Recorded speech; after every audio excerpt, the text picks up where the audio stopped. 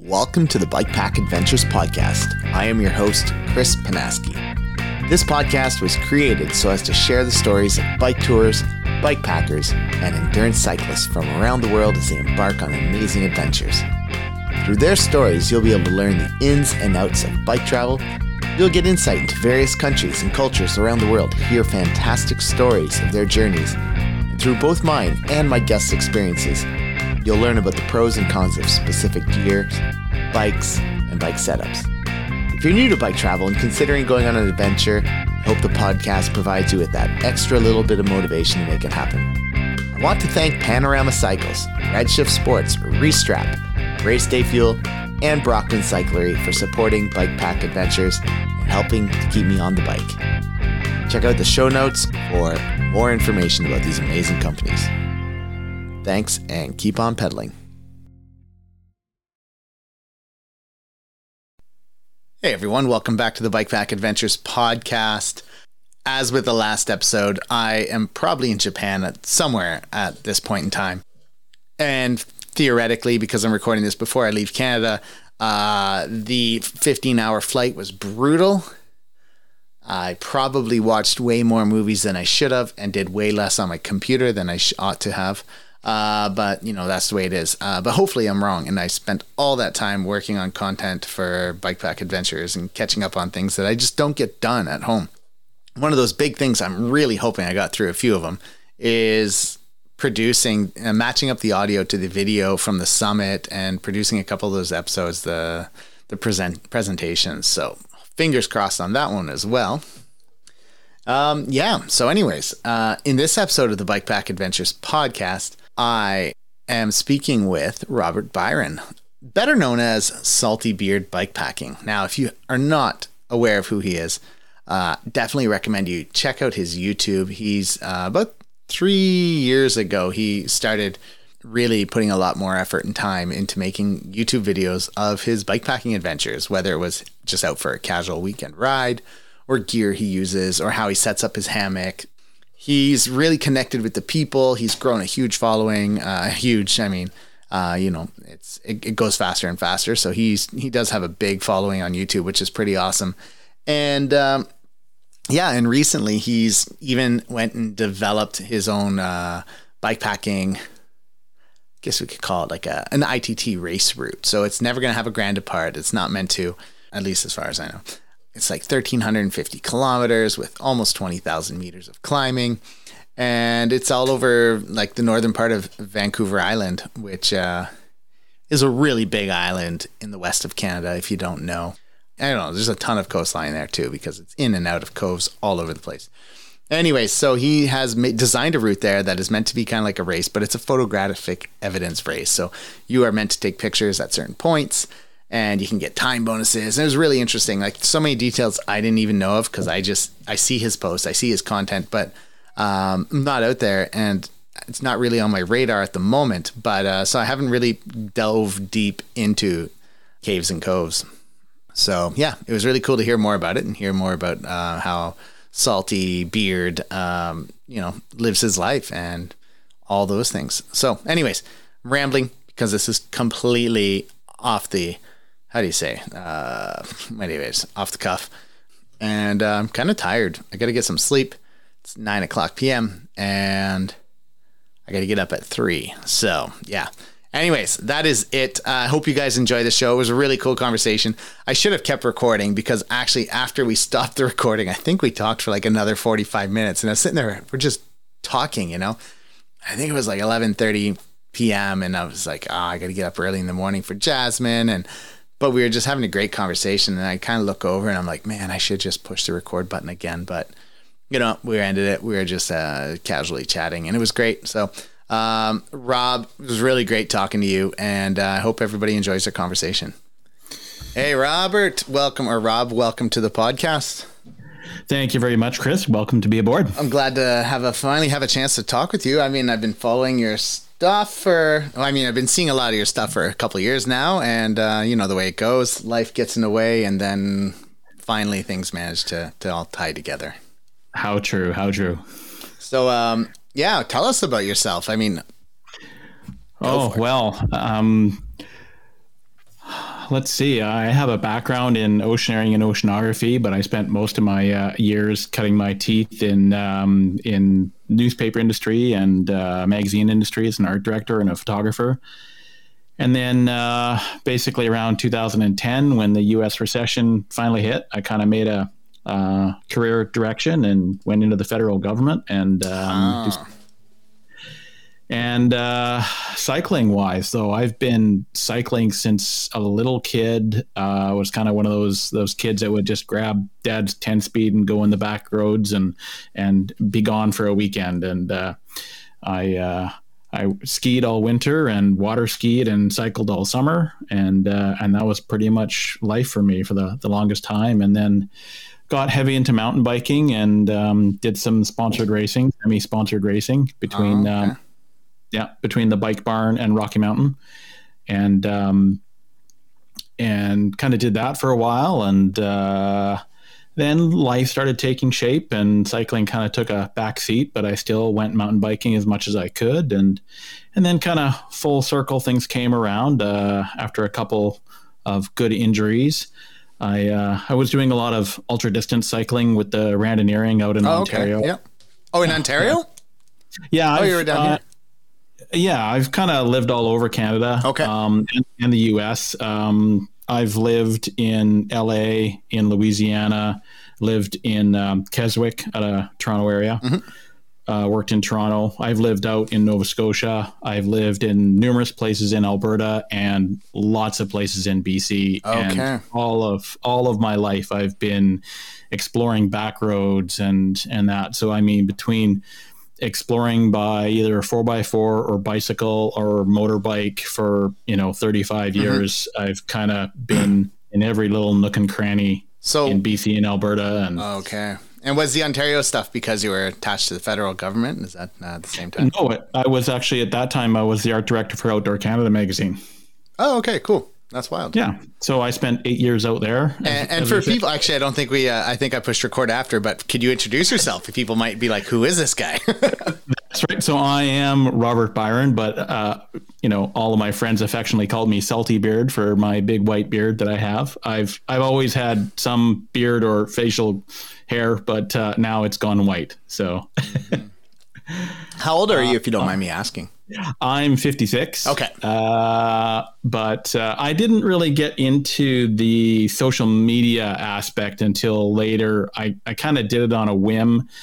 It was during COVID, but it wasn't because of COVID. Okay. I would always go on bike trips kind of in September when school would go back into session, and I would take a couple weeks and go out, and I'd come back, and my kids that are now out of university, I'd come back and they'd see the pictures and they would go, hey, you should try doing some videos. So I did some videos on a couple of things and showed it to some friends, and they were like, oh, you should start a YouTube channel. So I did for fun and put a couple of videos out. And then I started my Instagram page, kind of more of a way to promote my YouTube, and everything just took off. And it's been a blast. All the people that I've met, my cycling background in ultra endurance randoneering, and my own personal style of just going on long tours, putting in long days and big miles, is just kind of encapsulates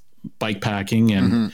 And then numerous injuries finally made me slow down. And that's kind of where my bikepacking took off. I needed to not be as aggressive when I rode and take less risks. And so I started bikepacking and, define less risks. Now I ride for 40 hours and I don't feel that's risky. Yeah. So where did you grow up? Did you, what part of Canada? So I was born in St. Albert, just outside of Edmonton, but at a very young age, I moved to Kamloops. So I spent most of my years in Kamloops as the mountain biking scene was developing in the 80s. I was in Kamloops. So there was a lot of these areas that we were developing for mountain biking that I rode on my 10 speed when I was a little kid. So that was kind of all the heart of it. And I never really gravitated toward the free riding group when it kind of took off. I stayed with the cross country guys, and I just liked flowy, fast trails. And those early days of mountain biking were really like not too far off of what gravel biking is now, with a little bit of single double track. That's not overly technical. You know? It was very. We were so under bike back then. Yeah. I mean, the stuff that we were doing now, I mean, yeah, we do it on cross country bikes and full suspension, but I mean, it was just, you know, it was just a flat bar, old stump jumper. And like my first bike was a BRC Trekker. I don't even know that brand. Bike rider's choice. It was like in the early 80s. Okay. Yeah. I raced before suspension. Oh, fair enough. Good, kudos to you. I think my first proper bike was a Cannondale Super V1000, and that was like a 1991 or something bike. So it was, you know, it had an inch and a half of front suspension, so it was pretty sick.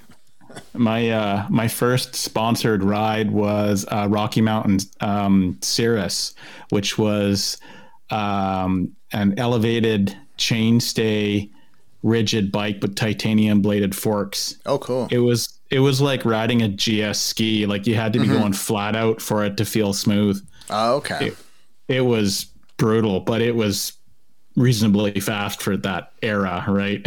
Yeah. So I was scrolling through your Instagram and just trying to get timelines and stuff down. And I saw that early on you were using a pretty swept back bar. I think it's a Jones Loop, if I Yep. It is, yeah. Yep. And you wrote there that you had your wrist was fused. So is that like what you're talking about? Like just injuries building up and kind of push you towards bikepacking, or? So in 2012, I was doing some biking in Fernie and took a funny over the bars and broke 11 bones and basically shattered my the head of my radius and ulna blew apart. So along with multiple, you know, injuries like broken sternum, upper chest plate, ribs, concussion, broke my right elbow in 3 places, you know, blew up my wrist. I later found out 4 years, you know, later that I actually broke my back at the same time, but Holy they didn't crap, catch it. Yeah. So I spent 4.5 years off my bike. Okay. From 2012 to 2016, I didn't get back on the bike. And the Jones bar was kind of like my savior for cycling. It allowed my wrist and my hand to be in a comfortable position while I was riding. And then that got me just back on the bike and very comfortable. And I've always been kind of like a one bike kind of guy. It's just Murphy's Law, you know, you can't afford a big stable of bikes. So I had my Jones bar was kind of the best thing. And I had built the rest of the bike around the Jones bar, right? Yeah, well, I picked up a decent Kona Carbon Big Kahuna cross country race bike, and so I kind of just built that out for bike packing. Then I would swap the fork depending if I wanted, you know, rigid fork for commuting or faster stuff, and I'd run, you know, 2 different sets of wheels so I could just flip between a set of skinnies and a set of mountain bike tires. I mean, I can only put 2.2s on it, so it's not like I'm going to get too fat, but but it turned out to be a good bike. It's a little bit twitchy for bike packing, but it held its own. And then I finally decided, you know, this last year, I wanted to get a new gravel bike, and so I hunted around and I got a Kona frame last year, and then over the winter I just sourced parts and budgeted and finally built that this I think spring. I saw on your YouTube there you had the there was the bike build, the bike build video.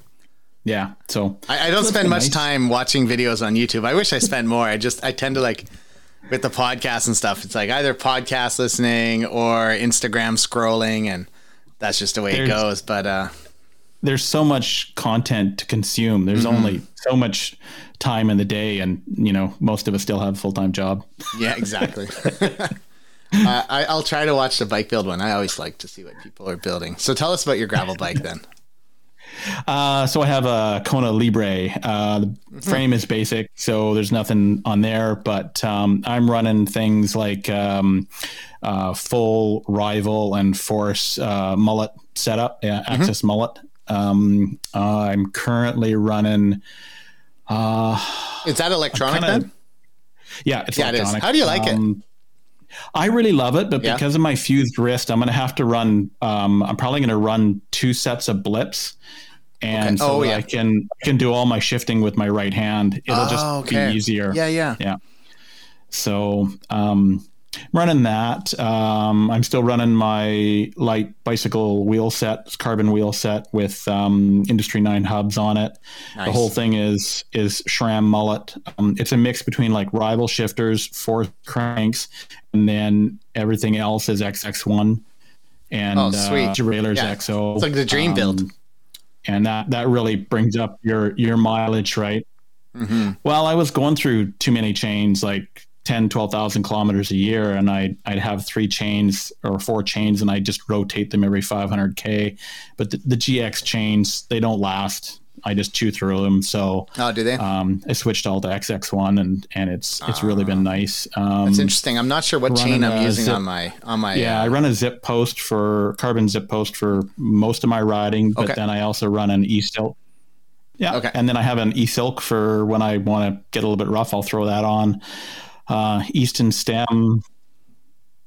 Oh, I'm still here. Yeah. Okay. Good. Yeah. It was just cut out too. So yeah, it lagged for a sec, but actually all the audio came back. So yeah, carbon seat post or an e-silk, depending on what I want. Easton stem, but it's been pretty good. I still have some other parts that I want to play around with and kind of swap some things around and see what I like. But so far, I'm loving it. It's a really nice, stable ride, fast, works actually really well in kind of like the light mountain bike kind of setup. I'm running 30s and 32s on it for most of the time, but for little mountain bike trails, I'll run 45s on it.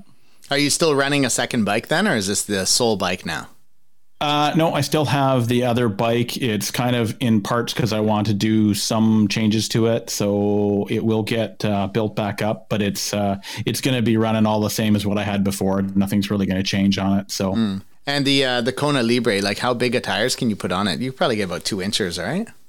Like 50s? 650s. I think I can get like 50. Okay. Yeah, it's not as wide as some of the newer. Some of them, yeah. But, my thoughts are that, hey, if I'm going to want something over 45, I'm swapping bikes. Yeah, it's a good point. Because then you start to override anyways, and you're or underride. You'll be flying down the trail because you got big enough tires, but you're not. The geometry and everything else is off, right? Yeah, and more so is like if I'm going to be riding something where I want 50s, then really I'm going to be on a trail that I want comfort instead. So why don't I just grab my mountain bike with 100 mil suspension fork and comfortable position and 2.2s, right? Yeah, that makes sense. Cool. So you were doing randoneering and stuff. Like what were you doing, like some of the big ones like 1200s and stuff, or how big are rides? I never did get into the bigger ones with the randoneering group, but you're from Ontario, so you know kind of the lay of the land. So I lived in Keswick. Yep. And I would ride down to Steeles and Ferrier every day. I don't know where that is. So that's... I'm from Ottawa. So that's south of Markham. Okay. Yeah. So that's 67K one way. Every day. Oh, wow. So you were doing that just to commute to work, or? Just to commute to work. I was doing 130 a day. That is sick. 140 a day. And then on the weekend, I would ride 200 or 300 on the weekend. Oh, wild. Yeah. So yeah, I'm looking to start commuting my 24 and a half kilometers to work now that I'm officially teaching in just one school. And, I even see some days where I'm like, oh yeah, but if I want to do a big ride or get out mountain biking and really to push some hills the night before, it might really suck the next day. So I'm already making excuses in my head, but there are no excuses. That's my current commute is 25 one way. Yeah. Nice. Yeah. So that's what I would do. And then I'd go out and, ride either with the group or if I'd go do some little trip myself, I'd just grab stuff and I'd go for a long haul. And this is back in like the early 2000s when I was riding there, and I raced cyclocross in the fall, and it was more so as my little way of kind of a training aspect and be able to ride in the crap weather. And I would ride as late as I could. safety permitting, I would try to ride year round. Yeah. And even if it was just to go, ride on the shoulder somewhere, but I'd go and ride trails up in Ravenshoe on my cyclocross bike, and the mountain bikers would just be like, "What?" Nice. Yeah, I get out in the Gatineau Park sometimes on my gravel bike, and people will look at me like, "You're fucking nuts," like, because they're on, if not full squish, they got at least front suspension, and I'd do that. I'd go ride up at Blue Mountain, and there'd be guys on like 6-inch bikes and that, going around, and I'd be, I wouldn't be doing drops and stuff like that. No, of course, you roll over them. I'd be cooking along pretty good on like 35s, and they just stop and they look and they, "What are you doing here? Are you lost?" And I said, "No, I'm from BC." And they go, "Oh, okay." That's a good one. Yeah. So you jumped into bikepacking and stuff towards 2020 or just before that, or? Kind of like, when I got back on the bike on 2016, that's kind of when I got to bikepacking the way we know it now. But I mean, back in the day, it was just grab your backpack and hop on your bike and go out for a weekend, right? So you'd ride mountain bike trails out to somewhere and just pitch your tent and, or sleep in a bivy bag and have fun and drink some beer and mountain bike back out. So, I mean, that was pretty much it back then. Yeah, it seems to be like from the 80s until around 2017, 18, that was what bikepacking was. And all of a sudden it exploded into this monster that it is, which is amazing though, because now there's so many more options and like so many ways that you can individualize and personalize your own adventure and your rides and scale your adventure to your abilities. That's the biggest thing that I find. It's a lot more accessible now than it used to be. And I think part and parcel, not because of the bikes or because of the bags, but I think it's because of the culture and the mindset. We've got more routes that are being developed, and it's not like the trails are being developed. They're just looking at, again, the gravel scene is kind of that blur between hardcore, rough, mixed terrain. I mean, it was no different than when I was a kid bombing down logging roads on a 10-speed. But really, I mean, it's just becoming more accessible for people. And I think with that community, there's also the support within the community where, it's like there's so many people that I meet that their biggest fear of bikepacking is actually being alone out in the wilderness, right? And being away from their more conventional road touring or mountain biking on a small scale, right? Where they just go to a mountain bike area and play around on some well-documented trails. And that's kind of about it. So it's, for a lot of people, it's pushing their comfort zone when it comes to camping, not their fitness and not their riding ability. Right. So, yeah, I think that's a good point. I mean, because I think like we had the Canadian Shield Bikepacking Summit a couple months ago, and one thing that consistently came up from people was just that fear factor of the unknown. And there's so many unknowns when you're getting into bikepacking, and how to take those baby steps and get through to all the little things. That's right, and there's so many people that I meet. I mean, the biggest fears are wildlife. And what if I get hurt? And what if my bike breaks? Yeah, funny. Those are like the top. I got a great wildlife story. Today I was out with my daughter in her chariot, and I went up to the top of the Gatineau Hills, and then I was on my way down, and there was a bear in the middle of the road, and it was right where there was like the railings, where there's kind of a drop. So I stopped and I'm waiting, and it's kind of just meandered off the trail. And then 3 of these guys on the cross-country skate things, the roller skates or skis or whatever you call them, they come and they're all making noise. So I came up beside them and said, "Yeah, there's a bear up there, but I'll ride with you guys because if the bear comes out, I know I can beat every one of you." And they're like, "Okay, good." It's just saying that all you have to do is outrun the slowest person. Yeah, exactly. You don't have to be the fastest. You just don't have to be the slowest. That's right. Yeah. So that was pretty funny. I was just like, "Oh yeah, skiers. Those are perfect. I can ride with them." Yeah. Yeah. And so, I mean, that's what I see is just the community is now rallying. And I think just the all inclusive mindset of the bike packers specifically, right? Mountain bikers, have a mindset, roadies have a mindset, and I think bike packing is kind of that blend. So I think that works out really well, and I'm happy to see that. I'm involved with a group that we have down here on the island called Bikepack Collective, the Vancouver Island Bikepack Collective. That's right, I saw that. Yeah. And so I've partnered with another YouTuber that's here in Victoria. Sir Bikes a Lot, is that who it is? Sir Bikes a Lot, yeah. Yes. Kelton Doherty. I've been meaning to reach out to him too at some point, maybe in the next 2 years. Yeah, he's currently in Iceland. Oh, is he? Nice. Yeah, he's riding out there. So we started that, and it took off really fast. I'd been having problems to actually go out on rides because I've just been so busy with things, but it's really nice. This is where, we plan a ride about every, 4 to 6 weeks during the summer. It's all inclusive, no drop concept. We have prize giveaways with the sponsors that we've, fostered along the way. Yeah. So it's really nice to be able to offer this to people. And again, it's about education, really, and helping people overcome their fears.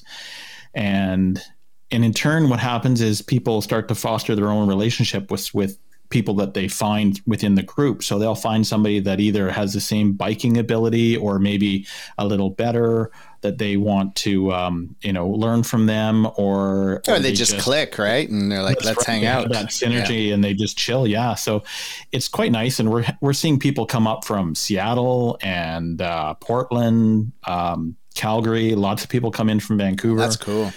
We coordinate our trips so that it kind of, if it's going to be something, because they're all just either 1 or 2 night trips type of idea at group campsites. And we try to coordinate it with anyone who's coming from Vancouver. So we coordinate it with their ferry time. So we kind of pick them up along the way. We meet it somewhere at a certain time. So that's kind of how we do it. Yeah. If it's a 3-day weekend, or if it's something different, we might have like a fast or harder group and a slower, easier group, so that we can split people off. That it's like, hey, I want to go do 100K to the campground, right, and have a good hard ride, and other people will go, I'm cool with 50. Yeah, and we have the same meetup point and everything. Yeah, and that's what we do. It's just a big group campsite most of the time, and most of our rides get anywhere between 50 to 70 people out. Oh wow! How many of these have you done? So last year was our first year. We had, I want to say, 6 rides. This year we've already had 4, I think, maybe 5. Again, cool. I've been a little bit delinquent in this summer. It's just things have been busy. But that's really cool. Yeah, so I think that's something that could work. Even here, like there's an Ottawa Valley Bike Pack Collective Facebook group, but I don't know if they do anything like that. Like I think I would see it if they did. So the model is so repeatable, and you could have it almost like the Randonneur concept, where it's an umbrella, right? Where you've got a BC bike collective, and then you've got regional chapters, right? And we're not a quote unquote club. So I mean, there's the typical waivers to sign. You're at your own risk, for sure. Ride to the traffic rules and ride within your abilities. And the only thing that we do is we just foster the meeting, and we foster the and facilitate the renting of the group campsite. That's really it. Yeah. So yeah, that makes sense. Yeah, I think like Eric and Jen of the Log Drivers Waltz, they organized a spring rally, which was really great. And it was 2 weekends because there was so much interest, but it was definitely something that like the collective campouts. There's so much more possibility there. Yeah. So I've been doing that. I've been having fun with my rides. And one of the things that I'm also an ambassador for Ride with GPS and the routes within the island and BC, because of just my background with everywhere within the province. So a lot of people come to me for route information. I, for fun, design routes for people. Okay. They go, hey, I want to go on a trip, but I don't know where to go. And I'll say, what kind of riding do you want to do? What kind of bike do you have? And what's your target mileage? And I will literally design a route for them with a bunch of options and give them all the lowdown of where to go camping and all the cool things to go see. And that's cool. That takes time, but it's cool. Yeah. Like I just did one last night for a lady from the Okanagan who's coming over for 4 days and has a certain little bit of itinerary. So I cranked out a 350K route for her to go play on and go ride with her on. Yeah, I'll go ride with her for a day and. Okay, and you can throw it up on the ride with GPS and then put it as part of the. The library. Yeah, the library. There you go. Yeah, that's very cool. And then I kind of, I don't know if you know much about Vancouver Island and our land access issue that we have when it comes to. No, I don't know too much about it. I mean, I've been up there. I went to Tofino in 2010, did all the surf thing like everybody does, I think. And that was about it. So in a nutshell, 2 million acres of Vancouver Island is private timberland. Oh, okay. It's a very unique situation. So back in 1910, a legislative member named Robert Dunsmuir was gifted 2 million acres of land in trade for building the railway corridor. Okay. And fast forward now, all this land is owned by 2 logging companies and it's managed by one forestry management company.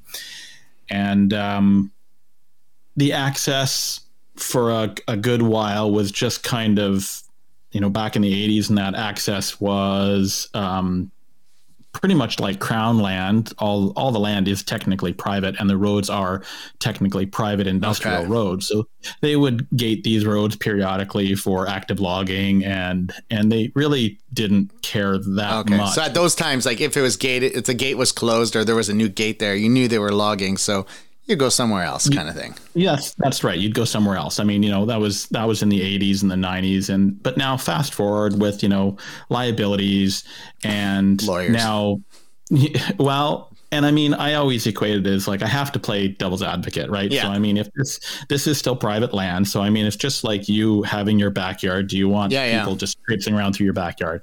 And then I've worked in the bush, so I mean, I also equate this to this is a person's work zone that does not expect public to be in there when they're driving 100,000 pounds of logs out, right? So, I mean, there's that aspect. So I respect the fact that it's private land. That's a good point. Do I agree how and why it's private? No, but, work within your limit that way. So it's been a little bit of a problem. Then there was a Supreme case ruling out in BC called Douglas Lake Ranch where there was this big, huge, large ranch and a lot of lakes, fly fishing lakes on it. And there was grandfathered access to it. And then the ranch was sold to a U.S. senator and he locked it all up. So there was a big public outcry about access to the lakes to go fishing. And these lakes were stocked by taxpayers. So this all went to court. It took years and years for these groups to battle out in court. And they basically said that if you have Crown assets within your private land, you had to provide public access to these lakes and rivers. That's huge. Which everyone went, yay. However, the Douglas Lake Ranch owner appealed it. And within a couple months, it was overturned. So now, if you have any Crown assets within your lake or within your property perimeter, you do not have to give any access to it. So that in turn on the island, we saw more gates go up. Everything started getting locked up. There is an access plan, but it's not like you get free reign. The gates are only open in certain areas at certain times on the weekend. So on Thursday night, they update their website and you can see what's open on for the weekend. So how do you plan a trip on Thursday night for the weekend, right? And the gates are only open from like 8 in the morning to 8 at night, most of the places. And you can't wild camp on any of their property. So you have to go in and out during the gate opening time, right? So you have to be really smart at how you transit through these areas legally, right? So in those frustrations, I wanted to build a really interesting route on Vancouver Island, and really you're limited to land north of Campbell River. I'm going to open up a map as you speak here. So yeah. So basically, Campbell River is kind of the center of Vancouver Island, and north of that is Crown Land. So it allows for a lot easier access. So hence why I built my racing route that I have, the Caves and Coves Tough Tour, is all North Island. I'm well familiar with the area from years of being up there, and then also bikepacking up there. And I just designed a route that I thought would be great for a race. I thought Vancouver Island would be a great place to have a good bikepacking race. But as I started developing it, I also wanted to have something that was different than the standard race. So I developed this race as being an open format where there is no grand depart. It's just a time trial, but it is photo based. So you've got 23 mandatory photos that you have to take along the way. And then you've got another 8 photos that are kind of bonus photos that you can get time bonuses back for doing things like going for a swim at a particular spot. That kind of thing. That's interesting. So, I know Matt Cady with the BT 700 also had like a little photo adventure to his route last year. I don't know if he did it again this year. Yeah. But yeah, it was pretty interesting. Like people were really stoked about it. So like there was a lot of excitement around that idea, you know? And yeah, if you're out there racing a route, it's mandatory, it's a lot harder to take that time, right? So that's right. And I mean, the route is hard enough as it is. I mean, it's 1,350K and almost 20,000 meters elevation. And the island is brutal for hills. It's short, punchy hills. You'll come around the corner and you got like a 24% grade. Okay. And it just, it'll, you'll either walk it or you'll just get knocked on your ass. And it's, but it's just like a sawtooth all the time. The elevation profile is just up, down everywhere. Okay. And so you were saying, sorry, Campbell River, which is north of Courtenay and stuff, like basically all the South Island from there is that private land? Yeah. Holy crap, that's huge. Yeah, I know when you think of it as that way, but there's also some geographics that kind of come into play. Okay. So if you take a look at the map where Campbell River is, and you see to the west of Campbell River is Upper Campbell Lake. Okay. The west edge of it, there's a dam on the very west edge of it. Okay. If you drew a straight line from there down to Souk, which Souk is just west of Victoria. Yep. Everything to the east of that line is private land. Oh, okay. But everything to the west has pretty much no roads because it's all inaccessible. It's really mountainous and. That's right. So there's very little access. So there are some places out in Souk and Renfrew outside of Victoria that has access. There are some small First Nation communities that do transit through the private land that's all in here. So there are some corridors that are public roads, but there's only a couple. Okay. And there's a lot of roads that look like, oh, this would be a great bikepacking route. However, it's closed to the public. It's a private road. It's private land, right? So where does the Caves and Coves start? So technically, it starts in Courtenay Comox, and I did, So I did it out of Comox for the one reason that you can actually fly in there from various places out of the States. Okay. So it allows people from kind of pretty much anywhere to get to Comox. There's also the issue that if you do drive up, well, where am I going to park in a foreign town? Well, the route starts right beside the airport, so you can park at the airport long-term parking. Oh, okay. Oh, that's sweet. Yeah. So I kind of planned it that way to give it some accessibility. And then it also starts you off with some nice little farmland, some nice little single track, kind of just eases you into it. It's only like 60K to get up to Campbell River. And that's the last place that you're going to see anything substantial. That's your last bike shop.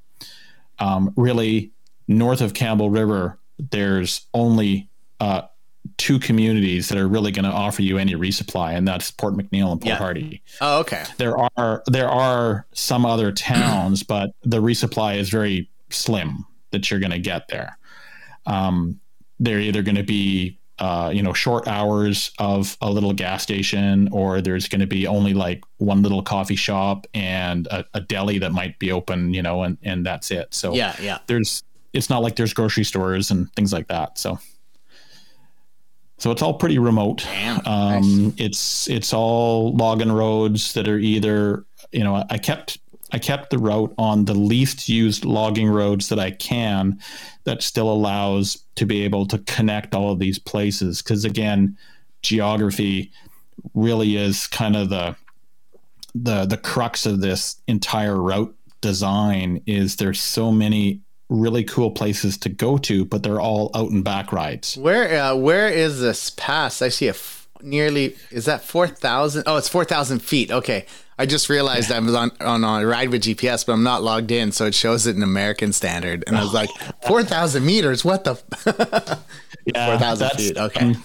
So that's there's a lot of elevation because you do have some pretty good climbs. So right off the bat, you come out of Campbell River and you have a couple little climbs, but one of the substantial climbs is just before you get to Gold River. There is a decent little climb, and that's at about your 200K mark. You're not high. You're only at like 600 meters, but it's a bit of a grunt up to a little lake that's up there called Twaddle Lake, and it's pretty cool. And then it's a awesome cruise from there all the way down to Gold River to hit breakfast, and even from Gold River out to the first set of caves. That's really, when it comes down to it, that's like a 500 meter climb. Okay. In a very short period of time. Like it's like 12K, 13K. Now, are these gravel climbs, or is it like single track, switchback climbs up like? So pretty much all of this is logging roads. Okay. I say pretty much. Yeah, which can be like baby head rocks and stuff to navigate. It's rough on the island. There's a lot of rock on the island. So it's no joke. Like it's rough. It's rough going on the island. I remember the Bike Pack Racing podcast. They started calling this stuff nasty mountain gravel. They're like, no, not normal gravel, the nasty mountain gravel or something like that. Yeah, it's not even chunky. It's it's beyond that. Yeah, it doesn't move. But there's some, after 3 years of riding in that area, along with all the driving and the motorcycling that I've done up that area, I strung together a lot of lesser used roads, little cutoffs and detours that I knew still existed. And again, the problem is the majority of the stuff on the island is all out and back. They have a main line that runs down the valley, and then the rest of the stuff is just a logging road that goes up to a drainage area and then turns around and comes back down. Okay. So I couldn't connect a lot of stuff. So I see that that's the typical problem out west, though, right? Like even British Columbia in general, it's like you have a logging road there, but there's not a million options like Ontario and Quebec has. You have specific roads you can take, and you got to work with what you have, right? That's part of our logging parameters, is that you're not allowed to join watersheds with roads. Oh, okay. Yeah, it's part of the road and the logging practices. So, and again, just the lay of the land. But I basically made a list of all the cool places that I like about the North Island, right? And then tried to link all of them together. And obviously I couldn't do everything, but I did my best at coming up with this. And you missed Tofino, or is that not the cool part you like? Well, to get out to Tofino, there's a big long paved. That's right. Out and back where you just get run over by RVs. So, yeah, that's right. I forgot. There's only one way in and out. Yeah, there is only one way. So. And again, you cross, if you were to go north of any of that, like there's nothing there. Yeah. Right? Yeah. So, interestingly enough, though, we have a friend getting married in Victoria next summer. And I told my wife, she's like, oh, maybe we can go. And I said, if I can bring my bike and you can hang out at other friends for a week while I go do some biking, then it's a deal. Yeah. Or find me somebody that has a bike. Yeah, no, I'd bring mine. There you go. Yeah. So, so people are having fun on it. It's there's been I think about a dozen people that have planned to ride it. Unfortunately, there's been a number that had to either postpone to possibly September. There's a couple that had some things that came up and now they can't. Currently, I have 3 on the course. I had 4 last week, but one of them scratched. And he didn't do too bad. He got like almost halfway and he scratched. The one good thing about it too is like the way this route is you could easily piece together smaller sections. You know, you can do a partial adventure too. That's right. And that's how I have written up in the description too, that, hey, you know, you don't have the time to do it all. Pick out some little sections, you know, give me a call and tell me what time frame you have, and I'll help you out with making a cool little loop that's just for you. And then if you want to make an official attempt at it, here's the route. Go do it. Do your mandatory photos, you know, have fun with it. And I've loosened the rules up. It's kind of my little bit of a poke at some of the things that have been going on in the bike pack racing community. Do tell. Before continuing on with the show, I'd like to thank Panorama Cycles for sponsoring this podcast. Panorama Cycles is a bicycle manufacturer in Quebec, Canada, dedicated to backcountry cyclists that prefer gravel, snow, and off-road trails. They believe cycling is a catalyst for adventures of all sizes, and that there's no need to travel across the world or to be a seasoned athlete to live epic outdoor adventures. Over the past year, I've been riding the Chick Shocks Fat Bike, the Cadogan Gravel Bike, and the Taiga Mountain Bike. From everyday rides, bikepacking trips, and a multitude of races and events, these bikes have put a huge smile on my face every step of the way, while also getting me on the podium on the Wendigo Ultra Fat Bike Race and helped me set an FKT on the Canadian Shield 400. In partnering up with the Bike Pack Adventures podcast, Panorama Cycles also wants to give back to the cycling community, particularly you, the listeners of the podcast. By using the promo code BPA10 when purchasing a new bike from panoramacycles.com, you'll save 10%. For more information on their environmental commitments or to check out their bikes, head to panoramacycles.com. Now back to the show. So, hey, if you happen to share a tent or a camp set with a friend, just go ride. Yeah. So although there isn't a pairs category, if you happen to go riding with a friend and you're sharing a couple bits of equipment, fine, go ride it, have fun. The only requirement is in the photos, it has to be both of you in the photos from start to finish. Oh, okay. Yeah, fair enough. So it's not like, here, hold my bikes while you run off into the bush and go take a selfie, right? Both of you have to be doing it, right? It's an investment of, again, the idea is to go do a race that forces you to stop and smell the flowers, right? Yeah. And go see some things, right? And some of the places I've given you very generous time bonuses to entice you to camp there. So there's one of the remote little coves that are up there called Grant Bay. Okay. And I've given you a 6-hour time bonus if you take a picture of you camping on the beach. Oh, okay. Right? Yeah. If you prove that you, with a photo, went swimming in the ocean at that beach, I'll give you another 2 hours. So there's 17 hours that you can. Oh, we just about lost each other. Are you still? Oh, he did lose. I'll pause this. Hey, so we're back. And Robert, you were talking about the time bonuses. How do you call those? Yeah, time bonuses. So there's 17 hours that you can claw back by doing some little extra things on the ride, like swimming and walking around to go into some caves and go see some old growth forests and that. So it's kind of fun to go the extra mile and allows people. Yeah. And I think racers too, and day or night, I don't care if your photos are geotagged, that proves that you went there. But if it's the middle of the night and you're racing, it's like, do you want to either risk, or what's the point of walking into a set of caves at 2 a.m, right? There's kind of no point. So you have to make that judgment call. It's like, am I going to go do this, or am I just going to motor on, right? Interesting. But I think smart racers will pick and choose the ones that they want to do. Yeah, and you might put that in your notes as like, this one is like, this is one I should do no matter what, and this is one I could play by ear depending. Yeah, all what's of them going on are great to go to during the daylight. It's just a matter of which ones do racers want to gain the couple of hours, and do they think that a couple of hours over 1,350K is going to be a a big deal or not, right? So for example, let me get this straight. With the one you were saying about the beach, where if you camp at the beach, you get 6 hours. Is that all right if you camp there 3 hours and like now you've benefited 3 hours, or like you have to be there literally 6 hours on a clock?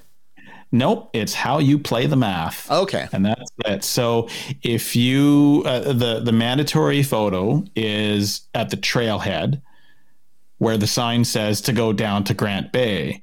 That's the mandatory photo. Okay. The bonus photo is to have a photo of you at your campsite, your camp set up, right, on the beach. And then that's 6 hours. So the 6 hour that I've given you is kind of that cue for people to, hey, you should really camp here. And hey, you there?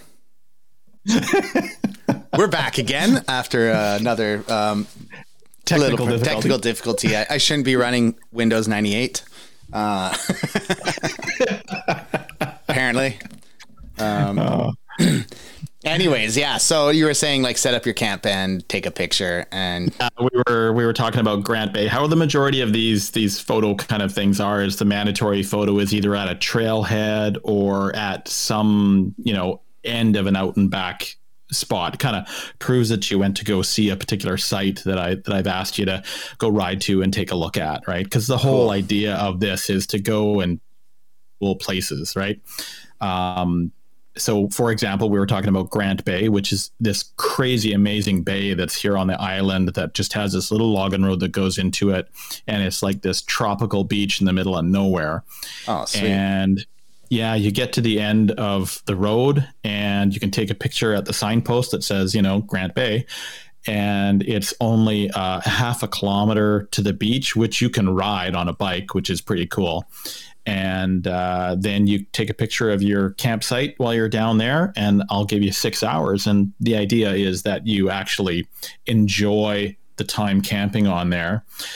Doesn't mean you need to stay 6 hours. Doesn't mean that you need to do whatever. It's just that's the time I'm going to give you. So a lot of racers might go down there and decide to camp there, and they'll sleep for like maybe 4 hours and then take off. But if you go swimming in the bay and you take a picture, I'll give you another 2 hours. So, I mean, this is kind of the fun that I've had with this. There's a set of falls that people don't go to very often. Right. It's south of Port Alice.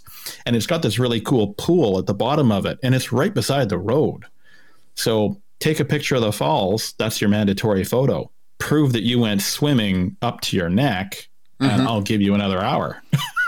And I recommend people have a little tripod and maybe leave their phone on the shore. Otherwise, you might not be able to prove anything if you drop your phone. Well, it's funny that you say that. So most of the people are just using their GoPro to do their selfies. Because that's all I asked for this is they don't need to be photographic wonder pieces. They just need to be a selfie to prove that you're there.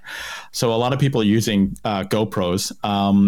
And oddly, as you say, the broken phone aspect. So one of the people on the route right now, his phone bounced out of his bag or something like that on the very first day, and it smashed. That sucks. Yeah, I've been there. However, he does have a GoPro and he does have another camera, so he's taking his pictures. But he said, unfortunately, I'm not going to post anything along the route. Yeah, fair enough. And hopefully, he had the whole route on his in pieces already cut up on his Garmin or whatever. He did. He had everything already on his Garmin, so he was pretty set that way. He was pretty happy, and he had the cue sheet all printed off, and he knows the area a little bit. He's driven around some of the area, so he's not completely lost up there. He kind of knows where he's pointing, right? And he's doing pretty good. He's about he's over 2/3 of the way through, so he's doing pretty good. How long has he been out there for? I think this will be like day 7 or 8. So Julie and Dan, I saw your post of them. Now. Yeah, they were doing pretty good. They were putting in 200K days. That's wild. Which it's great. Which you could do longer, but it's tough. I think Dan ran into. I think his gas tank was a bit empty, and they've decided to take a hotel tonight in Port McNeill and kind of recharge. I think the heat's getting to him. It's pretty hot out right now. Okay. So. Yeah. It's over 30 in a lot of these areas. Oh, is it? Not. it's not typical, right? So you've got this heat wave. Yeah. Yeah. And things are atypical here too. It's been like 20 every day, maybe 18. It's crazy. It's not Ontario summer at all. Like, yeah. And with this route, your crux of the route, in my mind, while there are a few good stiff hills and longer climbs, like, 300 to 600 meter climbs, your crux doesn't come until 950K. Okay. Which is when you climb to the bottom of Mount Cain, which is a ski hill. Is that the big climb? That's that big climb. So that's and I've even planned how I did that climb. There's kind of like two ways to climb to the ski hill. Okay. So there's I'm zooming in now slowly as you speak. So as you take a look at it, the main road to the ski hill is actually to the south, is the main way up. Okay. You come in from the south side and you climb up to Mount Cain. And that is the boring way to go up. It's not any easier or harder, but it's just not all that amazing sights. And then there's just a short little climb to get to the bottom of the ski hill. Right. And then I end up taking you out through the back way, and it's an amazing view because you're on a shelf road ripping down, and it's steep, and it's just, you see the valley stretching out behind you over this shelf road, and there's like massive exposure, and it's pretty fun going down that way. So that's a crux. And then there's a hidden crux in here, which is pretty tough. It's at basically at 1,061, you cross the highway and you climb up Kim Creek. Okay. And it's an older road, so that's not too long after that other climb, huh? Exactly. You don't have much reprieve from after doing that, and it's a small, overgrown road, really rough, really chunky. It's not like you're pushing your way through the bush or anything like that, but there could be the odd down tree, maybe. Yeah, that always happens. And so you climb most of that, you climb up, and then dropping down into the kind of like the Adam River on the other side. Okay. That's a wild little descent. It's not long, but it's steep with really rough, sharp rocks all the way down. Okay. And it's, and so it's another little crux. And then you have a nice little fast logging road that blasts you out, and then you climb up into another lake that you can camp at, right?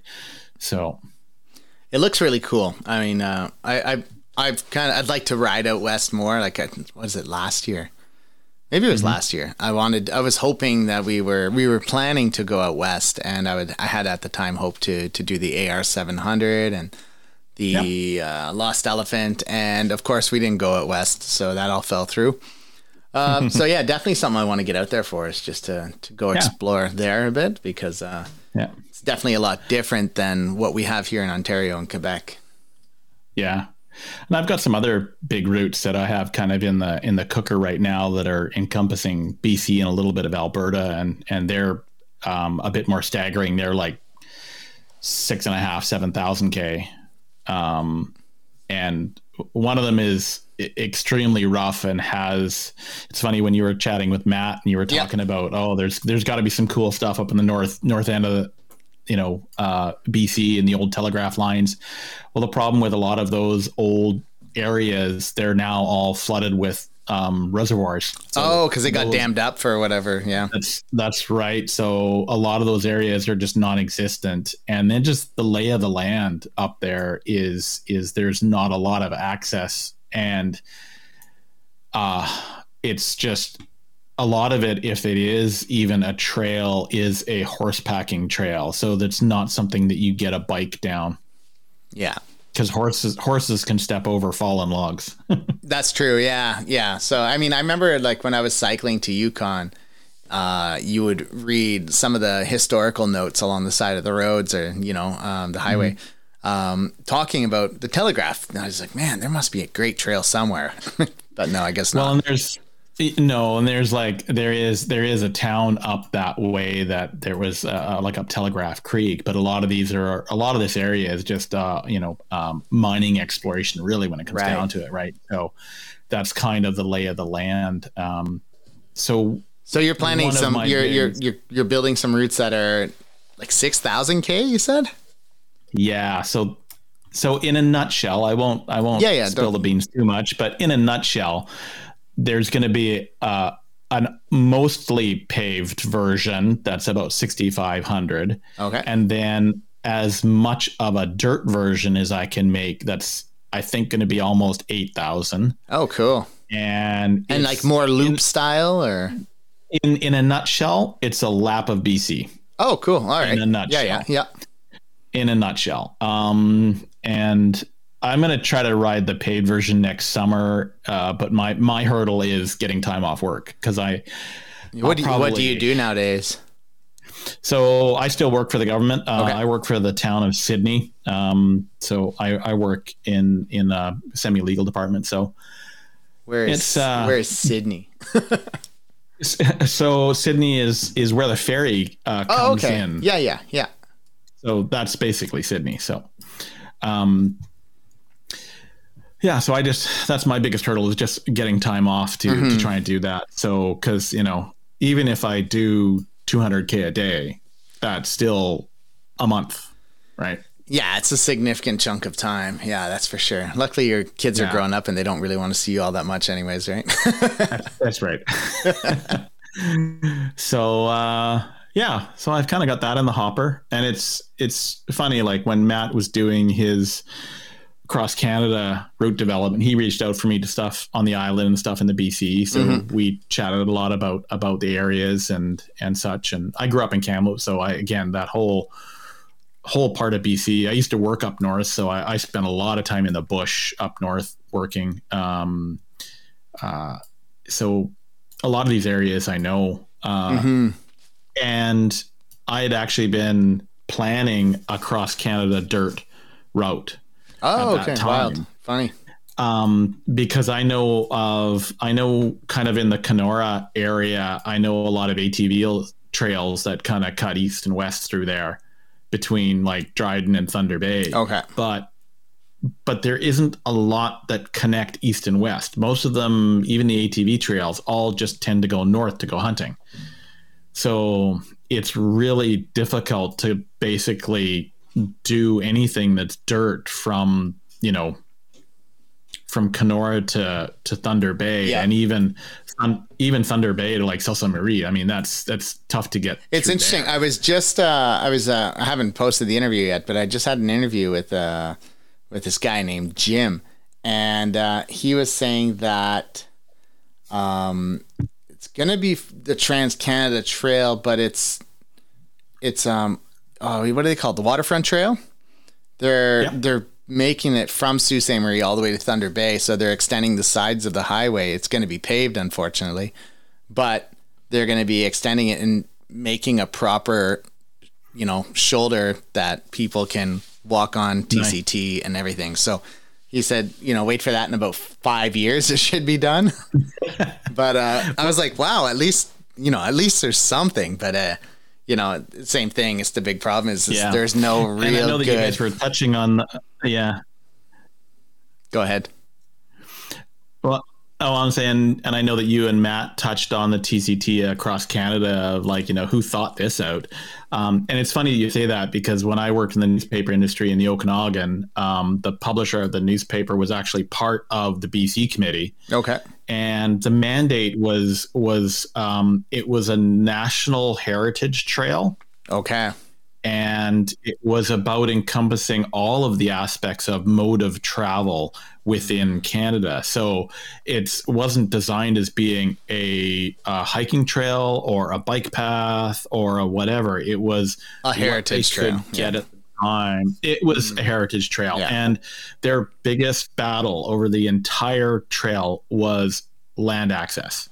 That was the biggest battle. So a lot of the areas that they went through, sometimes their hand was forced based on what land they could get access to, both legally or to negotiate, right? So that was their biggest hurdle in every single province that they had to deal with. So that's why sometimes you see these doing the weirdest things, right? Yeah. Like it goes way north of Winnipeg and then comes down, and like some of these. Yeah. It's interesting. I mean, I still, I'm always envious of like Scotland and Sweden and Norway and like these Scandinavia especially, with their all man's rights to, even private land. People should be allowed to cross it. It's a fantastic thing. But I mean, like here, it's maybe because we have so much land that it gets taken for granted. That's like, no, fuck off. Go find your own land.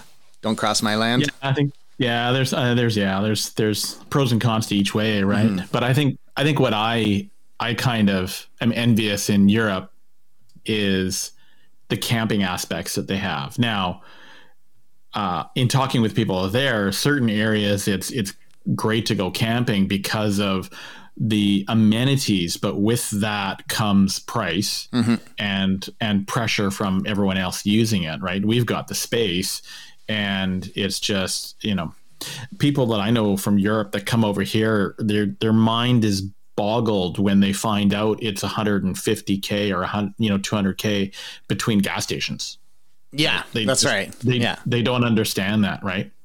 Yeah, and when you see a sign, especially when you're going past like what's after Lillooet or some before Lillooet, it's just like next rest stop or next anything is 80 kilometers away. There's nothing for that. Yeah, not you get farther north, right? And it says it says next fuel, 185 kilometers. Yeah, exactly. I remember seeing one of those, and I was like, what the. Because I'm from Ontario, it's not like that here. I mean, you have to go pretty far north to have that, That's right. Yeah. And it was funny when you guys were talking too about the crazy distances between resupplies on some of the routes. So on this route that I'm designing, the criteria that I kind of placed myself to design the route, there's a section that could very well end up being 850K between any amenity. Oh, wow.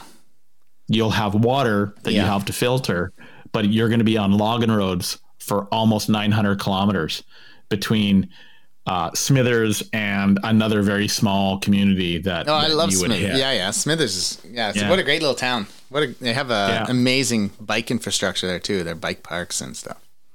Yeah. For a small little town, it's pretty cool. Yeah. So, but that's cool. Yeah, I mean, it's like I know that there's a guy that works at Brockton Cyclery, and he actually is the general manager now, Glenn Quinn, and he built a route up in Thunder Bay, and it's something like 800 kilometers, and I think there's no resupply. Like once you leave, that's it.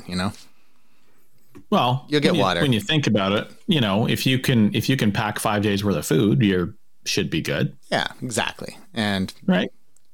Yeah. And don't dilly dally. Yeah, and don't get hurt. And if you do, make sure you have a GPS tracker that you get out of there. That's right.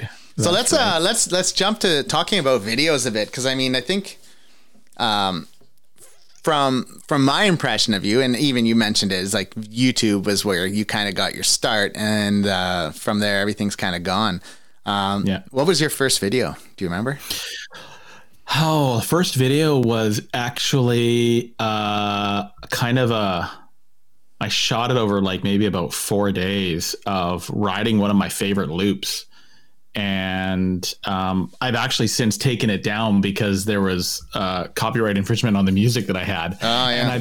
And I've been meaning to actually re-edit that to a different music. But that was like my first video. And it was kind of fun. It was like a 40K loop that I did around here. And then I just started documenting some of the little small bikepacking trips that I was doing around here. Oh, okay. And then what I did was I would take September again and I would go and do a big trip. And then I would come back and I would edit it into like a dozen episodes. And I wasn't doing any of the YouTube, and it's not for money because, you make a paltry amount. Yeah, until YouTube. Yeah, you get decent, I think, when you get to your now download numbers.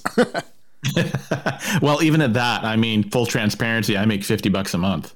Oh yeah, that's it. Oh. That's it. That covers my music and one of my apps that I have to pay on for a monthly. Yeah, especially like the video editing stuff. Like, yeah, I mean, and that's it, right? And so a lot of time and effort, and I mean, you know, between drones and cameras and other consumables, right? It's just you know, you do it for fun, you do it for people and meeting people, and again, it's a passion, right? Yeah, so, exactly. You gotta, I mean, it's the same podcasting. I'm not making a fortune off this, you know, like I would definitely I'm happy I'm at the point where it kind of breaks even, you know, with all the annual fees, and if I buy a piece of gear a year or something, you know.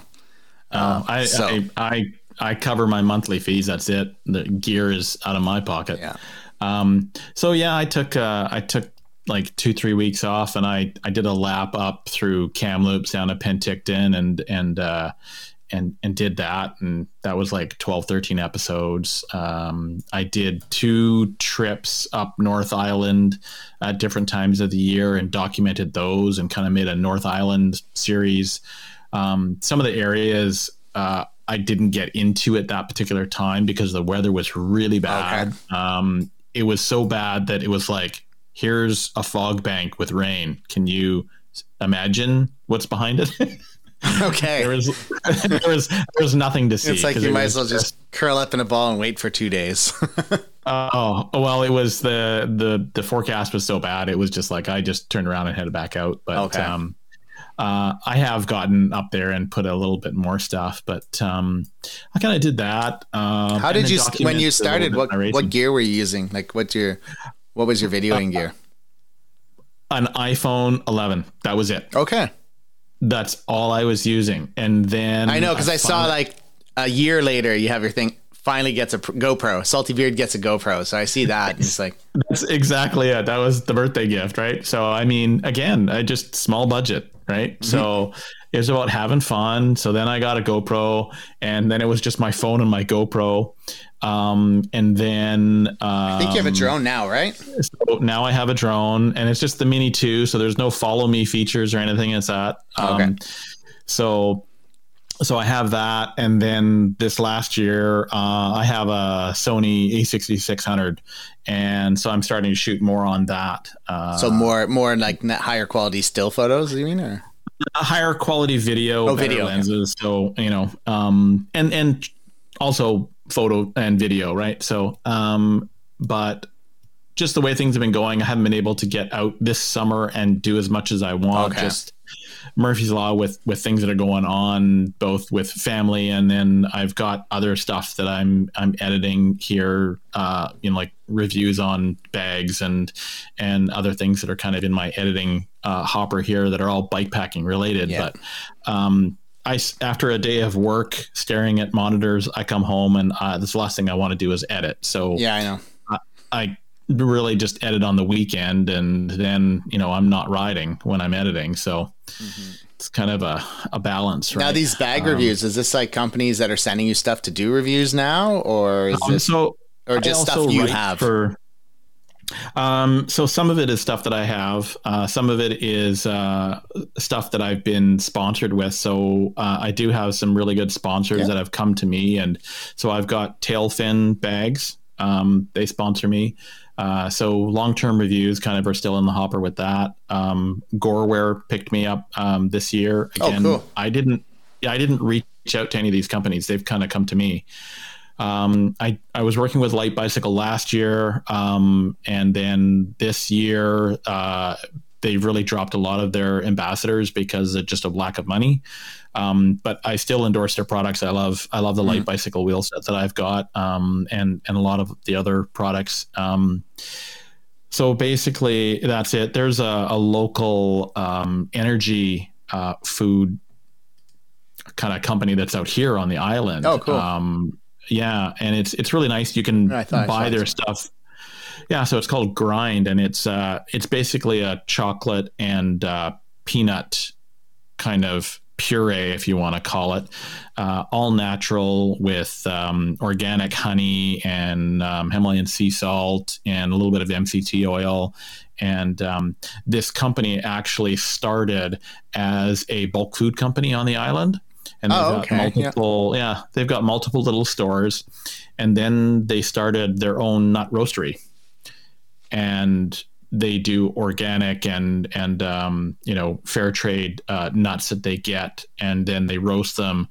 And so they had those two companies, and then they decided to come up with a formula for a more of a healthy energy kind of supplement that was very protein based, right? Not your typical sugary gels and that kind of a thing. So if you can just think of a Reese's Pieces in a bag, that's what it is. That sounds way better. You could have just started with that. You had me sold at Reese's Pieces in a bag. Before that, I was just like, okay, something about peanuts and, not always my jam, depending on my mindset when I'm out cycling. But I'm like, Reese's Pieces in a bag. There you go. So you need to contact Grind and tell them that that's all they need to really write, but they can't call it Reese's Pieces. Probably they have to. No.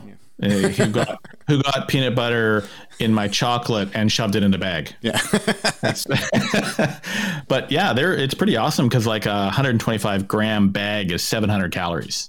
So it's a lot of calories. That's a shitload. Yeah. Yeah. And it's really good on your stomach. Like it's got just enough grit to it that it actually feels like you're chewing on something. Yeah. And again, it tastes really well. So you pair that with something, equally good, and it works pretty good for keeping the energy up. Yeah. That actually sounds good. Here I don't know, do you guys have Big Daddy cookies out west? Yep. You do, huh? Okay, yeah, they're freaking awesome. Yeah. Like those are my go-to like corner store junk. When I hit a corner store and I'm running low on stuff, it's like, oh, Big Daddy, get in me. It's funny. Like one of my go-to things for just like anything is kind of like just the little street tacos with Nutella in it. But now since I have Grind, I just put the Grind in it. Oh, okay. So you like street tacos, you mean like a little bag of wraps type thing? Yeah, a little bag of wraps, and I'll do like peanut butter and jam. Yep. And I'll do Nutella and sesame snaps. Crush up some sesame snaps. Okay. And Nutella. And throw it in a wrap. Oh, I might have to try that and put it on my to-do list. There you go. Yeah, I'm big on maple syrup because I make my own, but it's like my free. I think this year I made 23 liters of syrup, so I mean it's a free energy source that's pretty damn good as it is. So yeah, I started using some of the new maple products that are. There's a lot out there. I used some on the BC Epic last year in August, and it was like, just missing the pancake. Yeah. You know what's interesting though is it's funny how it all comes back, right? Like I mean, for years, if you wanted energy gel, not to name companies, but whatever, Goo was one big one I used to use a lot when I did triathlon, and and they were good because I think they were, I don't know all the technical stuff about them, but it wasn't such high intensity sugar, but it was more of like a slow release. But at the same time, it's like everything now is like people are like, oh yeah, like why not just have energy packs with organic honey that has some sea salt in it and whatever, or maple syrup and sea salt, and it's come back all the way around, Yeah. Well, as you get into endurance sports and you go with all that high tech food, right? It's just you do that for it's fine if it's something that's like a 6-hour event, but you start doing it for 3 days or 4 days, right?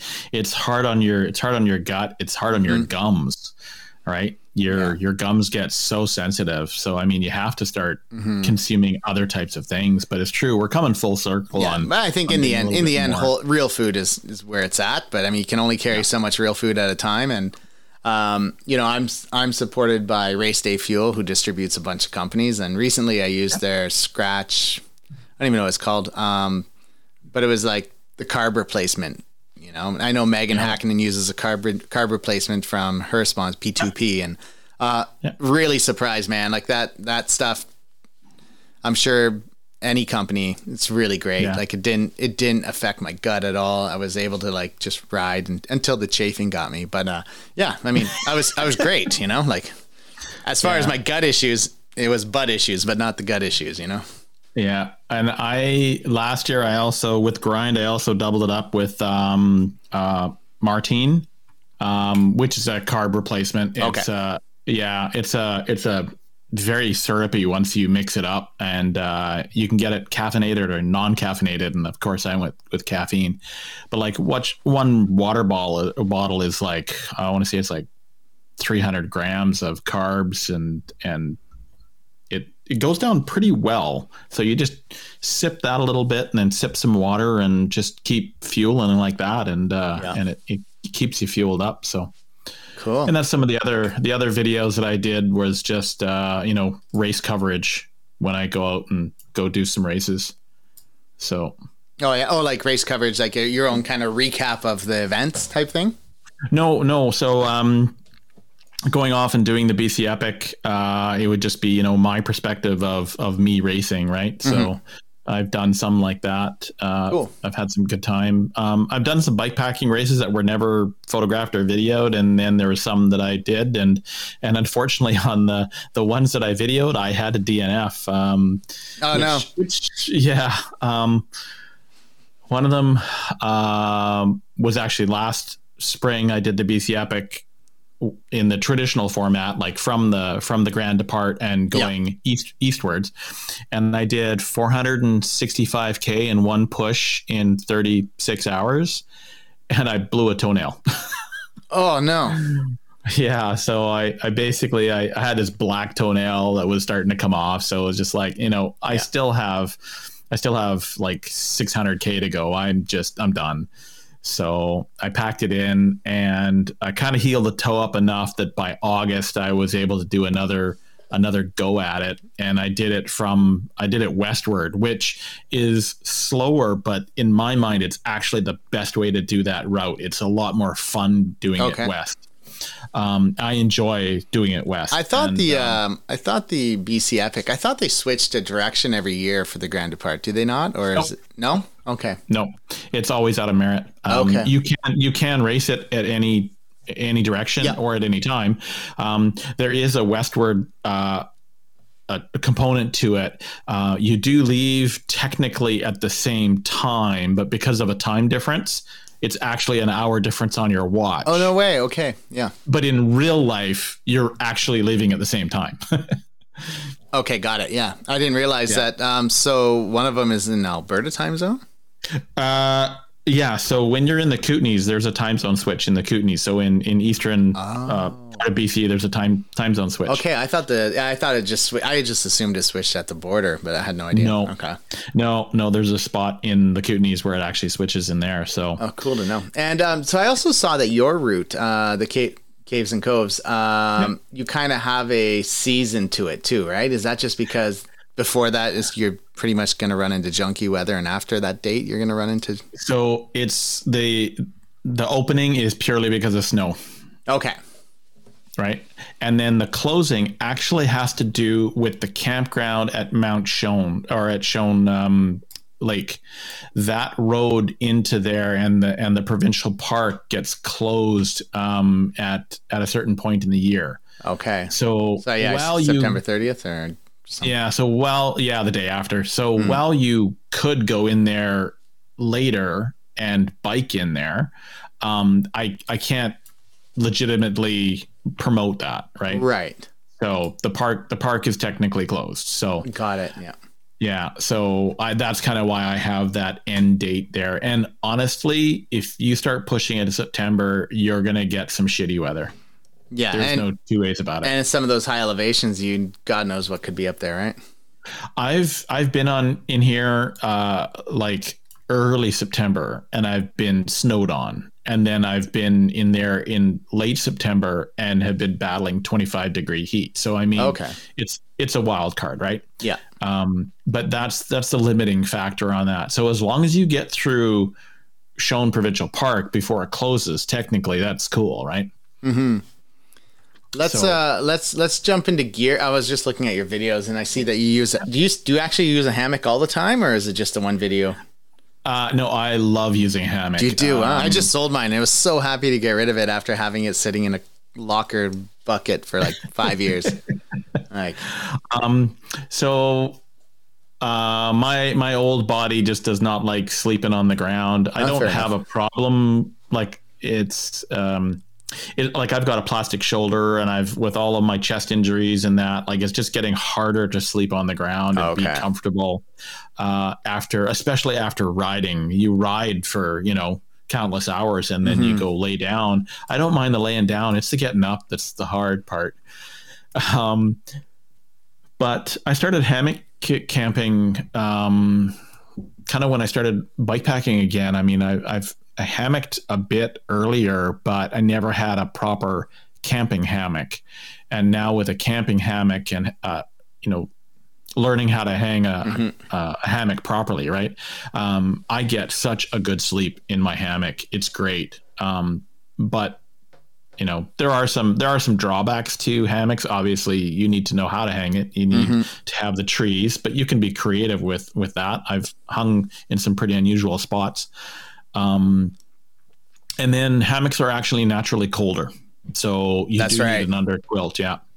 So as long as you have an under quilt, I don't use a sleeping bag. I use a down quilt, a -7 quilt on top of me, and then a synthetic under quilt. And that's it. I'm good to like down to freezing. Yeah. My problem in the hammock, and this is probably a good reason not to use a hammock, is I'm a stomach sleeper, and I can sort of sleep on my side, but on my back, man, like I always have the shittiest sleep, and it, I mean, which is funny because I do some bike pack racing stuff, and I usually end up in a emergency bivy bag, and I will lay there on my back and not move for hours, but I still have a miserable sleep. But I mean, when I use a hammock, I kind of want to have a good sleep. It's like using a tent, right?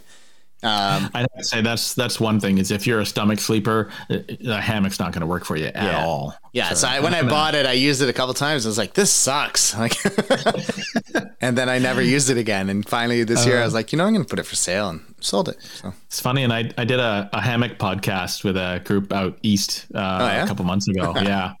Yeah. So had a good chat about silly hammock stories. That's awesome.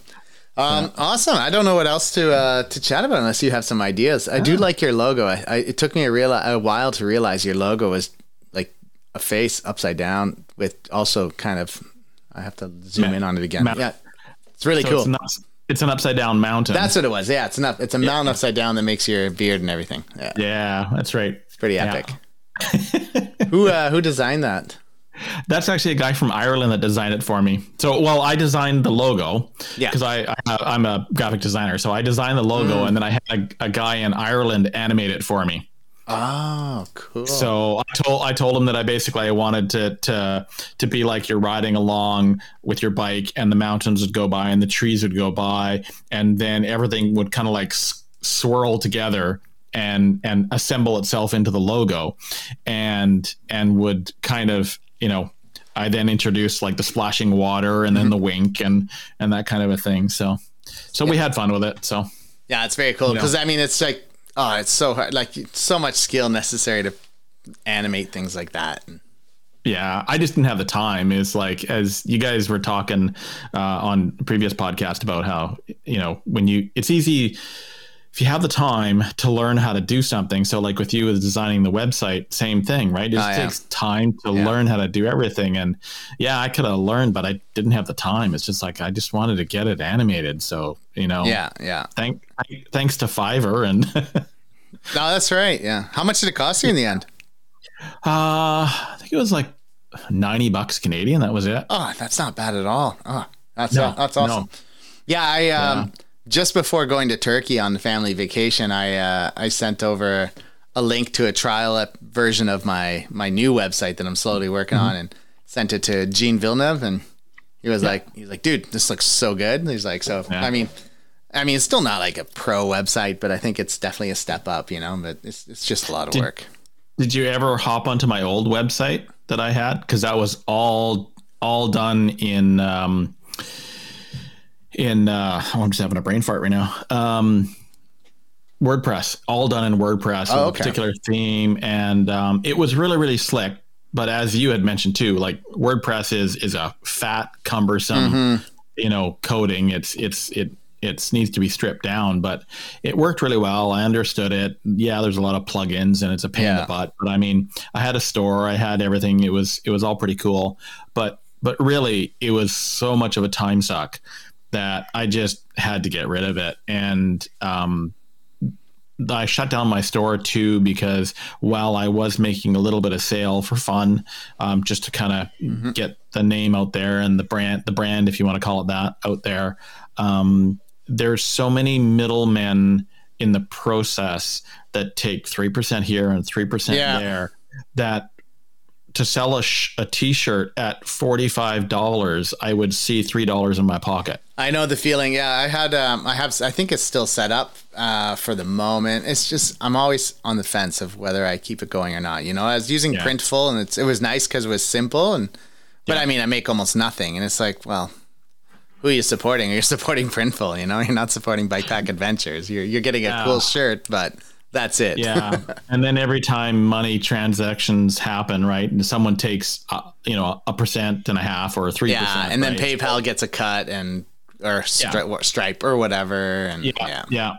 And so I shut it down because I didn't think it was fair to the people that were paying money for a product that thought they were supporting the channel in doing so. Really, there was no money coming to my way. So, I mean, I didn't feel that it was fair to raise the price at all, because it just got to the point where I wouldn't pay that much for a t-shirt. So no.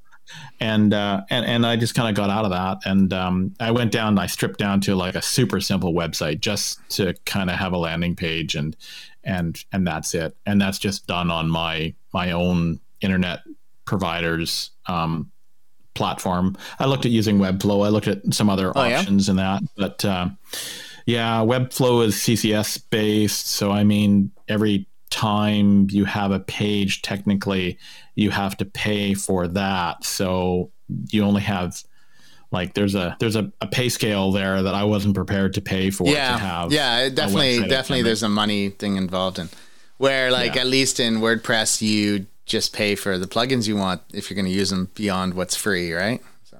Yeah, exactly. So yeah, I'm at the point. I mean, I definitely need the site, Canadian Shield too. Once I get the one done, then I'll kind of work on the other one. But it's it's a process. I might just incorporate them together. I haven't decided yet. I purposefully didn't, but at the same time, it might just be just simplicity. Caves and Coves may have a separate website, but for now it's just umbrellaed under mine. So for now it works.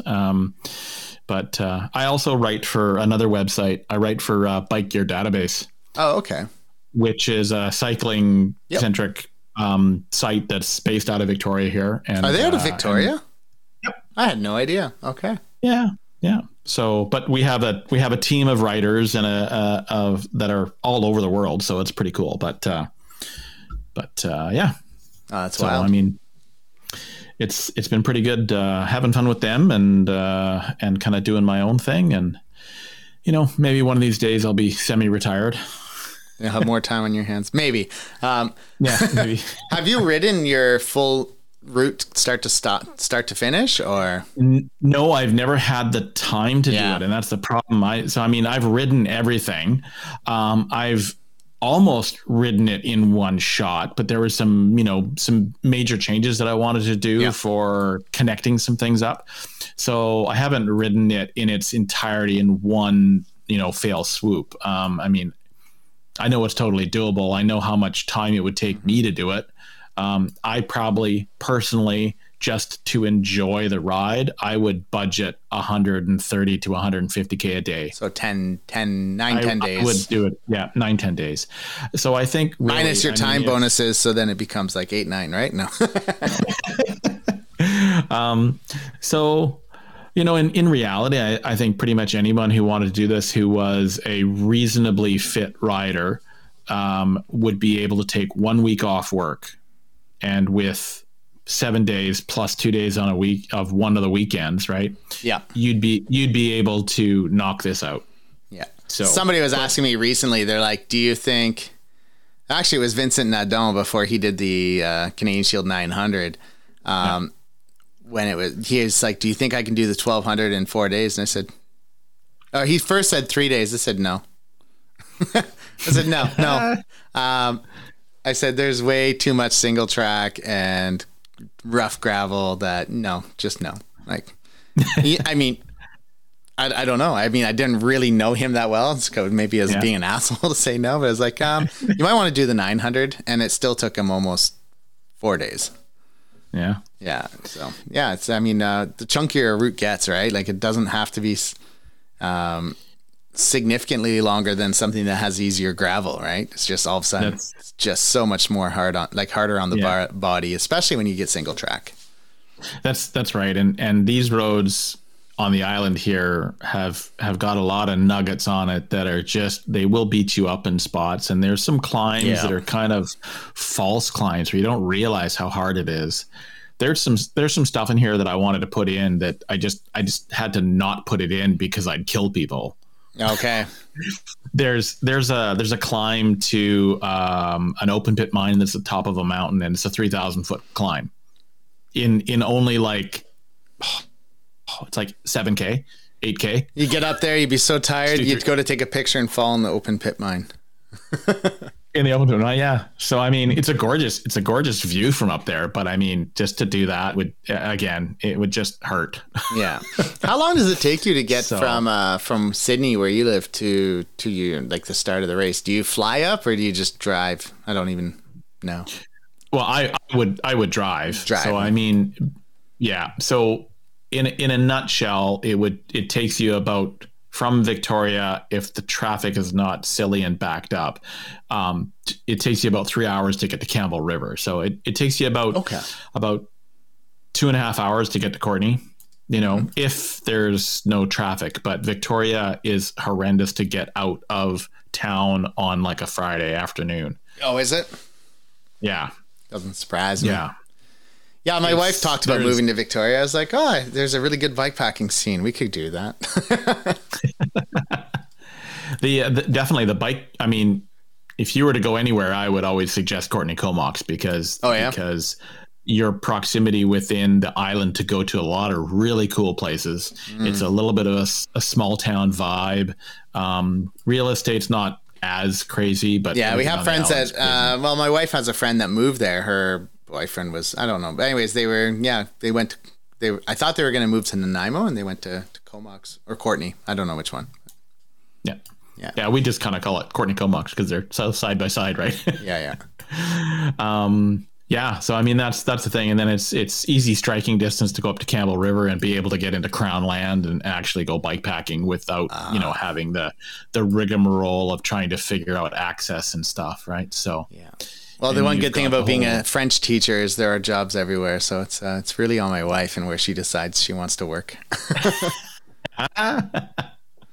Well, Vancouver Island is known for their private schools. So there you go. Oh. I'm sure that. But, I'm pretty happy in Chelsea. Chelsea's pretty awesome. I mean, I'm 15 minutes from downtown Ottawa, and I'm 3 minutes from some epic biking trails just in the big park near my house, Well, that's right. Yeah, because you got Gatineau right there. Yeah, the Gatineau Park. Yeah, it's 361 square kilometers or something like that.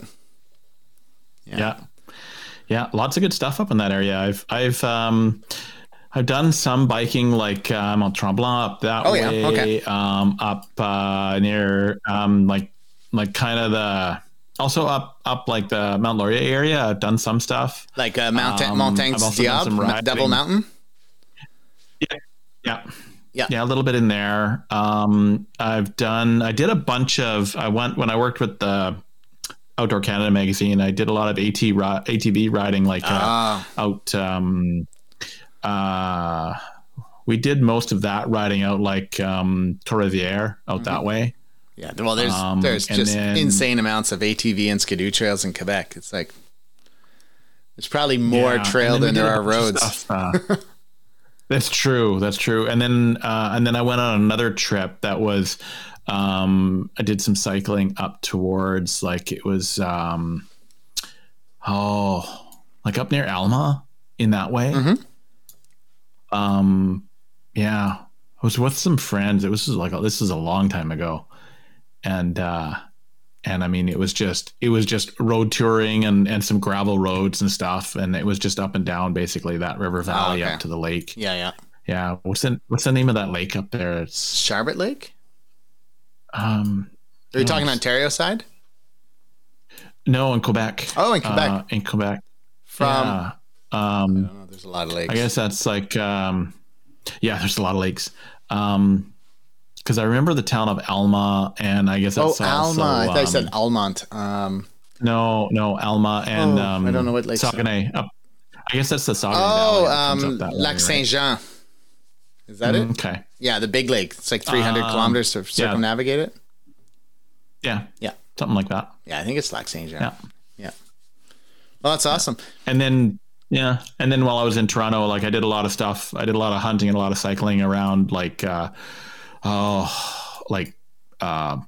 Trent and like Enpoir and Renfrew and that kind of area in there. Smith Falls, did a lot of riding in there, and then a lot of stuff that's like, you know, north of Toronto and Peterborough and Kawartha Lakes and that area. A lot of stuff up in there, Halbert, and did a lot of riding up that way. Okay. Yeah, so, it's all great areas. Yeah. Well, you have to, you know, when you're not busy making 6,000, 8,000 kilometer routes in the West, you have to come east and do some riding. I need to come down and ride and eat butter tarts. Yeah, man. It's good community around here. So I'm sure if you let people know and you announce that you're coming, there'll be lots and lots of places for you to stay along the way. We don't have to worry about any of the other things. That would be pretty cool. That would be pretty cool. Cool, man. Well, Robert, it was great talking to you. Anything I missed that we didn't chat about? Nothing that I can think of. You know, the whole thing about bikepacking is just to get out there, have fun, and you know, make it your own. Yeah. Don't worry about putting in big numbers. Don't worry about the hype. Just get out there and have fun, be yourself, and, you know, be safe. Really, that's the whole gist of it. Yeah. Awesome. Keep on keeping on, man. Keep making that content, and it's always cool stuff. And I think you have like created a beautiful little brand, and it's really interesting and it's catchy. People like that stuff. So don't shave that beard. You'll be fucked if you shave the beard. Trust me, that beard's not coming off. That's it's pretty awesome to see the growth of it, and since 3 years ago when you started your social media, and you know. It looked like a little Santa Claus beard that like Tim Allen had, and then all of a sudden it's like a proper beard.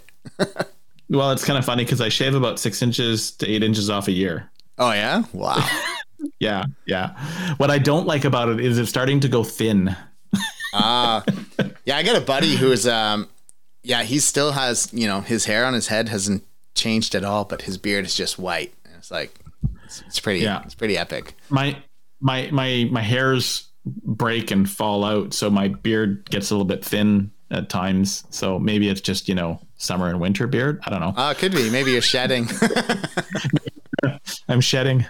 Awesome. Yeah. Well, good chatting, man. Hopefully if I make it out west next summer and you're around, we can meet and get out for a ride. And I mean, it's probably a like less than 50% chance we actually go, but maybe it's 50. I don't know. Yeah, we'll see. One never knows. Yeah. Door's always open, man. Door's always open. Appreciate it. Talk soon, and keep on pedaling. Yeah, you too. All right, later. Bye. Bye. I want to end the show by thanking all my listeners once again for the emails and comments I regularly receive from you. It really helps motivate me and keep me going with this project and to continue sharing people's amazing stories. If you have questions or comments, you can email me at bike@bikepackadventures.ca or go to bikepackadventures.ca and shoot me a message through the contact form. You can also check out the webpage for past podcast episodes, bikepacking routes throughout Canada, blog posts, videos, and touring tips. Lastly, I'd like to once again thank all the individuals and companies that are supporting the podcast. If you are enjoying the show and like what I'm doing, you can become one of my show supporters by going to patreon.com/bikepackadventures. And for just a few dollars a month, you can help keep this show going. You can also help out by sending a one-time donation through PayPal. This money all goes back into the podcast, help me to cover the costs associated with running the show, buy new equipment when necessary, and produce the high-quality content that you've become accustomed to. Much appreciated, and keep on pedaling.